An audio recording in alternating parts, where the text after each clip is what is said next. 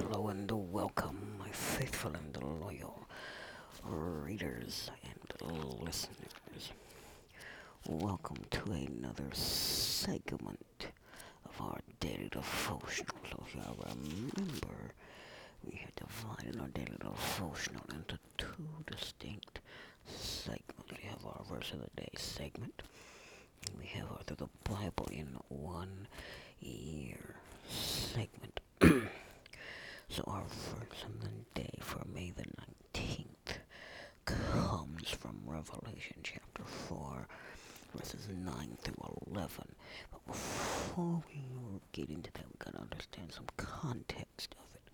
So here's what it says. It says, whenever the living creatures gave glory and honor and thanks to him who sits on the throne, who lives forever and ever, the 24 elders fall down before him sits on the throne and worship him who lives forever and ever. They lay their crowns before the throne and say, you are worthy, our Lord and God, to receive glory and honor and power.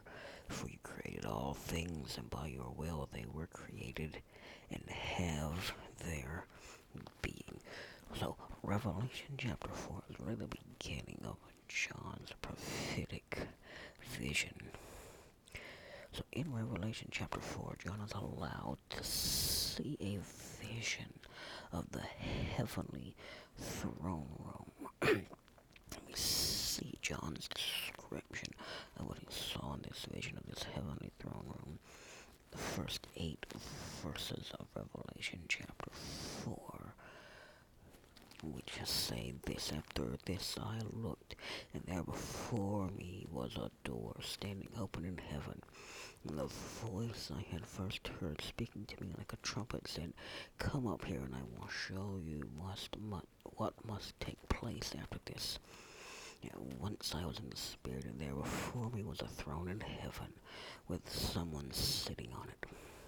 And the one who sat there had the appearance of jasper and ruby. A rainbow that shone like an emerald encircled the throne. Surrounding the throne were 24 other thrones, and seated on them were 24 elders. They were dressed in white and had crowns of gold on their heads. From the throne came flashes of lightning, rumblings, and peals of thunder. In front of the throne 7 lamps were blazing. These are the 7 spirits of God. Also in front of the throne there was what looked like a sea of glass, clear as crystal. In the center around the throne were 4 living creatures, and they were covered with eyes in front and in back. The first living creature was like a lion, the second was like an ox, the third had a face like a man, the fourth was like a flying eagle. Each of the 4 living creatures had 6 wings and was covered with eyes all around, even under its wings. Day and night they never stop saying, holy, holy, holy is the Lord God Almighty, who was and is to come. So John sees 4 things in the heavenly throne room. The first is he sees a throne in heaven. So the one that is seated on this throne is God the Father, and John is deeply and acutely aware of God's presence. Yet John does not attempt to describe God directly, for God's glory is too great for words and is beyond description. So since God lives in unapproachable light, that's 1 Timothy 6:16, John can only speak of a diamond-like brilliance and a fiery presence. So the stone that is described with this cornelian or ruby, right, was a brilliant red precious stone symbolizing God's redemption. So that's the first thing John sees in this heavenly throne room. The second thing he sees are 24 elders seated on 24 thrones. So some believe these elders represent the entire church or the company of believers in heaven. Others believe believe they may be ruling angels. However, we should note that there are angels who stand around these elders. Also, the crowns they wear are victors' crowns, the kind that are prepared for believers, not angels. Still, others believe the elders represent Old Testament Israel, which would be 12 tribes, and the New Testament church, which would be 12 apostles of Christ, joined in worship to God and Jesus Christ. So in this case, the 24 elders would symbolize or represent God's entire church, both Old and New Testament, because Christ's personal sacrifice secured the redemption of God's people of all times. But regardless of your view of the 24 elders, it is important to remember they are real individuals who talk with John in both Revelation chapter 5 verse 5 and chapter 17 verse 13. So the third thing we see are the 7 lamps. So the 7 lamps represent the 7 spirits of God, which in turn represent the presence of the Holy Spirit at God's throne.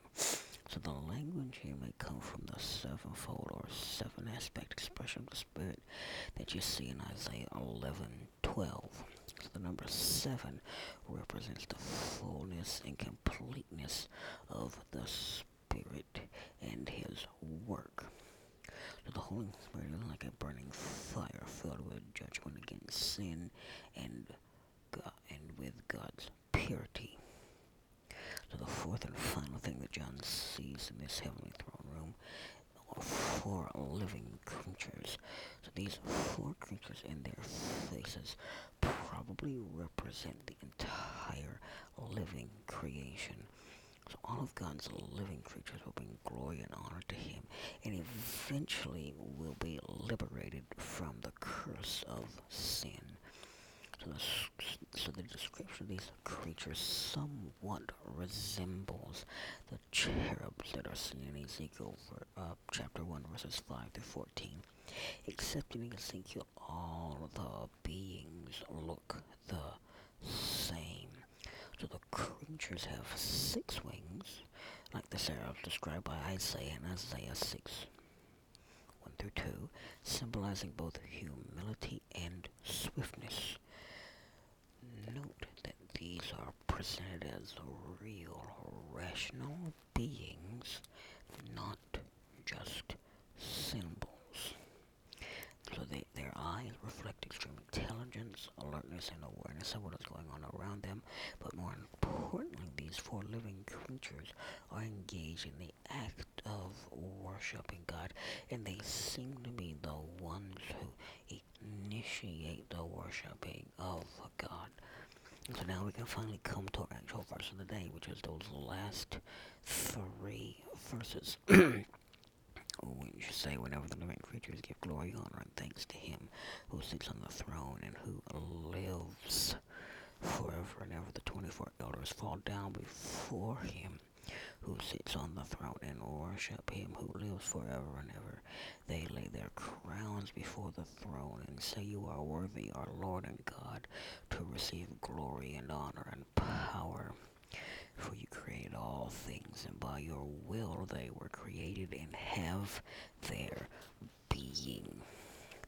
So in these last 3 verses of Revelation chapter 4, we see the worship that is going on around God's throne intensifies when the elders fall on their faces and lay down their crowns as they acclaim the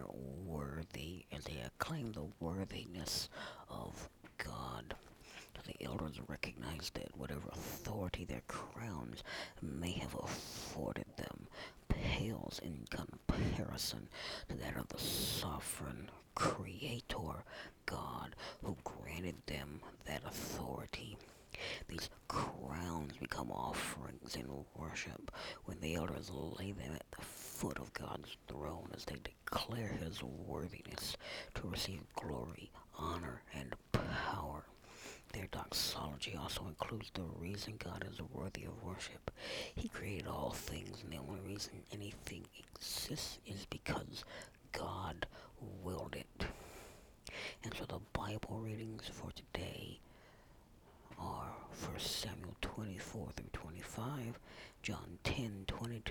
42, Psalm 116, 1 through 19, and Proverbs 15, 20 through 21.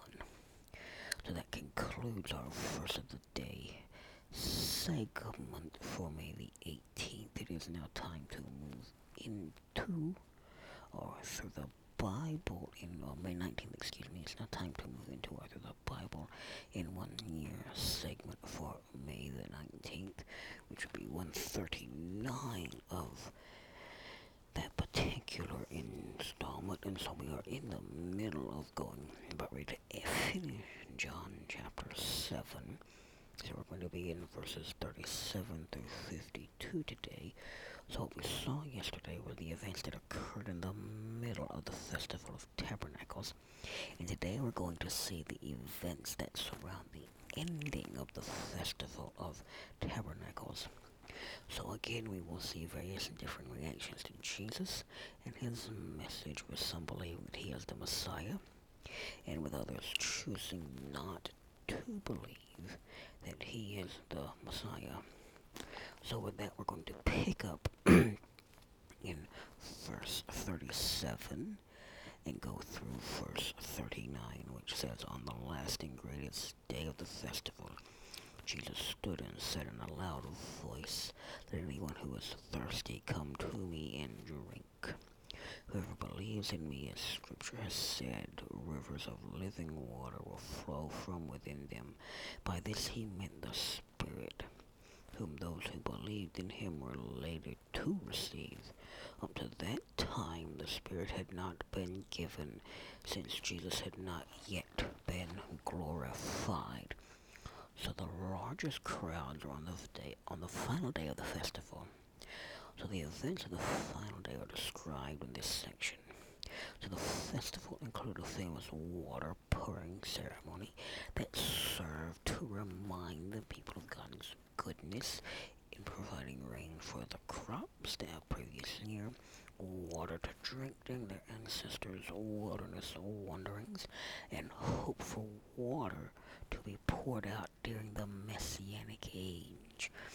Jesus fulfilled what the Festival of Tabernacles anticipated.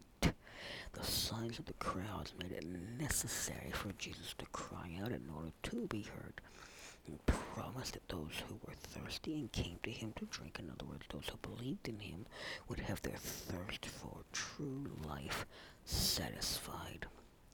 John explains that this living water is the Holy Spirit, and that Jesus' death, resurrection, and exaltation were the prelude to the Spirit's coming.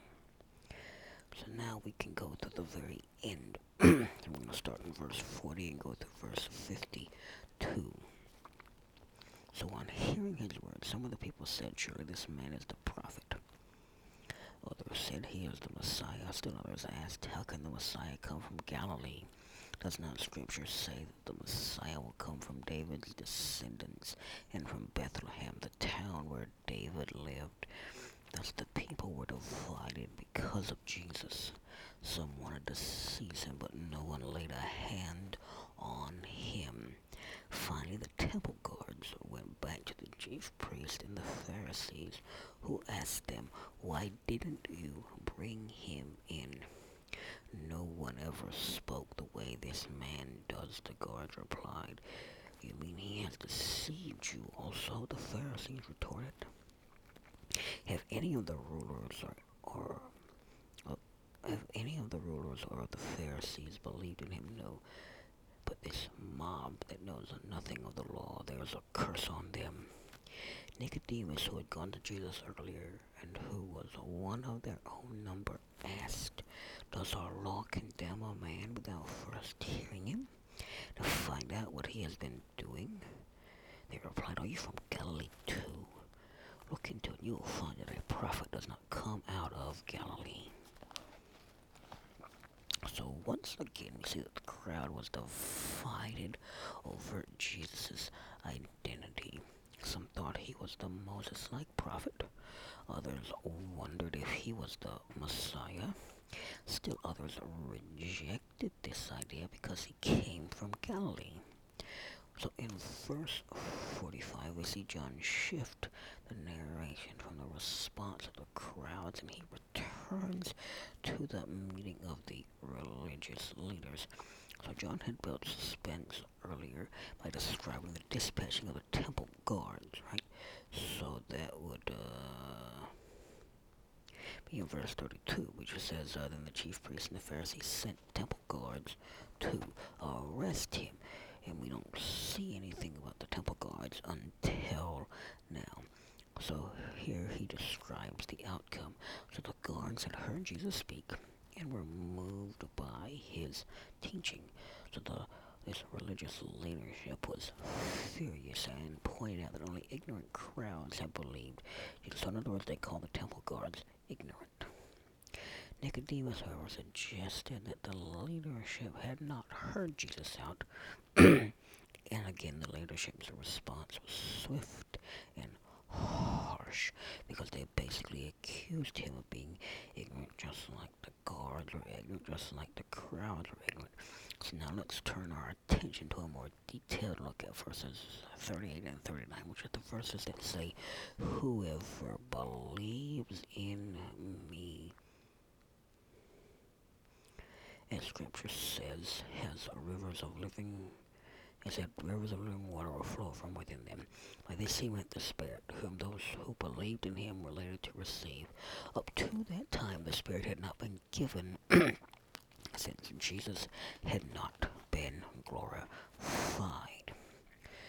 So in verse 38, Jesus referred to the scripture, which is God's written word, because it was the very word of his Father, the supreme authority for his life and his teaching. And scripture is also the highest and final authority for those of us who are followers of Christ, because God alone has the right to determine our standard of conduct. God has chosen to exercise this authority by making his truth known in Scripture.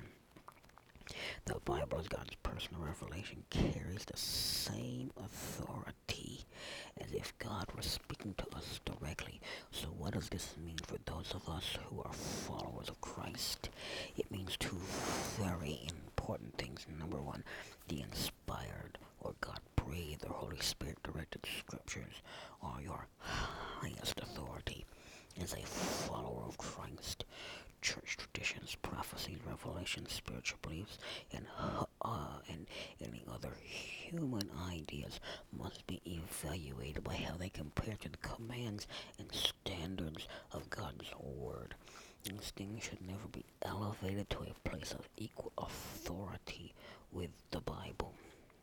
That's the first thing. The second thing is those who are loyal to the authority of anyone or anything above God and his word deny true biblical faith and will reject the lordship of Christ, or in other words, his leadership over their lives. To say that any person, institution, church, or statement of belief has equal or higher authority than God's inspired revelation is the same as idolatry, which is worshiping false gods or anything else in the place of the one true God. This means that all those who are not willing to submit their beliefs to the authority of God's word, which is the whole Bible, are rejecting God's plan of salvation and rejecting their opportunity to have a personal relationship with God. So when Jesus used the phrase streams of living water in verse 38, he was referring to the gift of the Holy Spirit that would be given to his followers after he left the earth. So the Spirit guides and empowers us as followers of Christ in a way that allows us to experience his overflowing life. And as we as followers of Christ respond to the Spirit's direction and exercise his power, this living water will flow out to others with the spiritually healing, life-giving message of Jesus Christ. And so now we come to verse 39, which says, "By this he meant the Spirit, whom those who believed in him were later to receive. Up to that time the Spirit had not been given, since Jesus had not yet been glorified." So what this verse is referring to is to the glory and honor Jesus would gain by dying on the cross for our sins and being raised from the dead. Jesus had to complete his work on earth before the Holy Spirit could begin his work in the church. This is also true in individual lives today. One cannot receive the Spirit until one deals with sin, meaning until your sin has been confessed to Christ, forgiven, and abandoned. So the Spirit refers to all of the work of the Holy Spirit in the lives of those of us who are followers of Christ, including spiritual birth and renewal, and the baptism in the Holy Spirit. And we will pick up from here tomorrow when we see this great scene of Jesus and the woman caught in the act of adultery, which is how John chapter 7 really actually ends and John chapter 8 begins. And so the Bible readings that you got to read to get caught up to that point in time are 1 Samuel 26 through 28, John 11, 1 through 54, Psalm 117, and Proverbs 15, 22 through 23.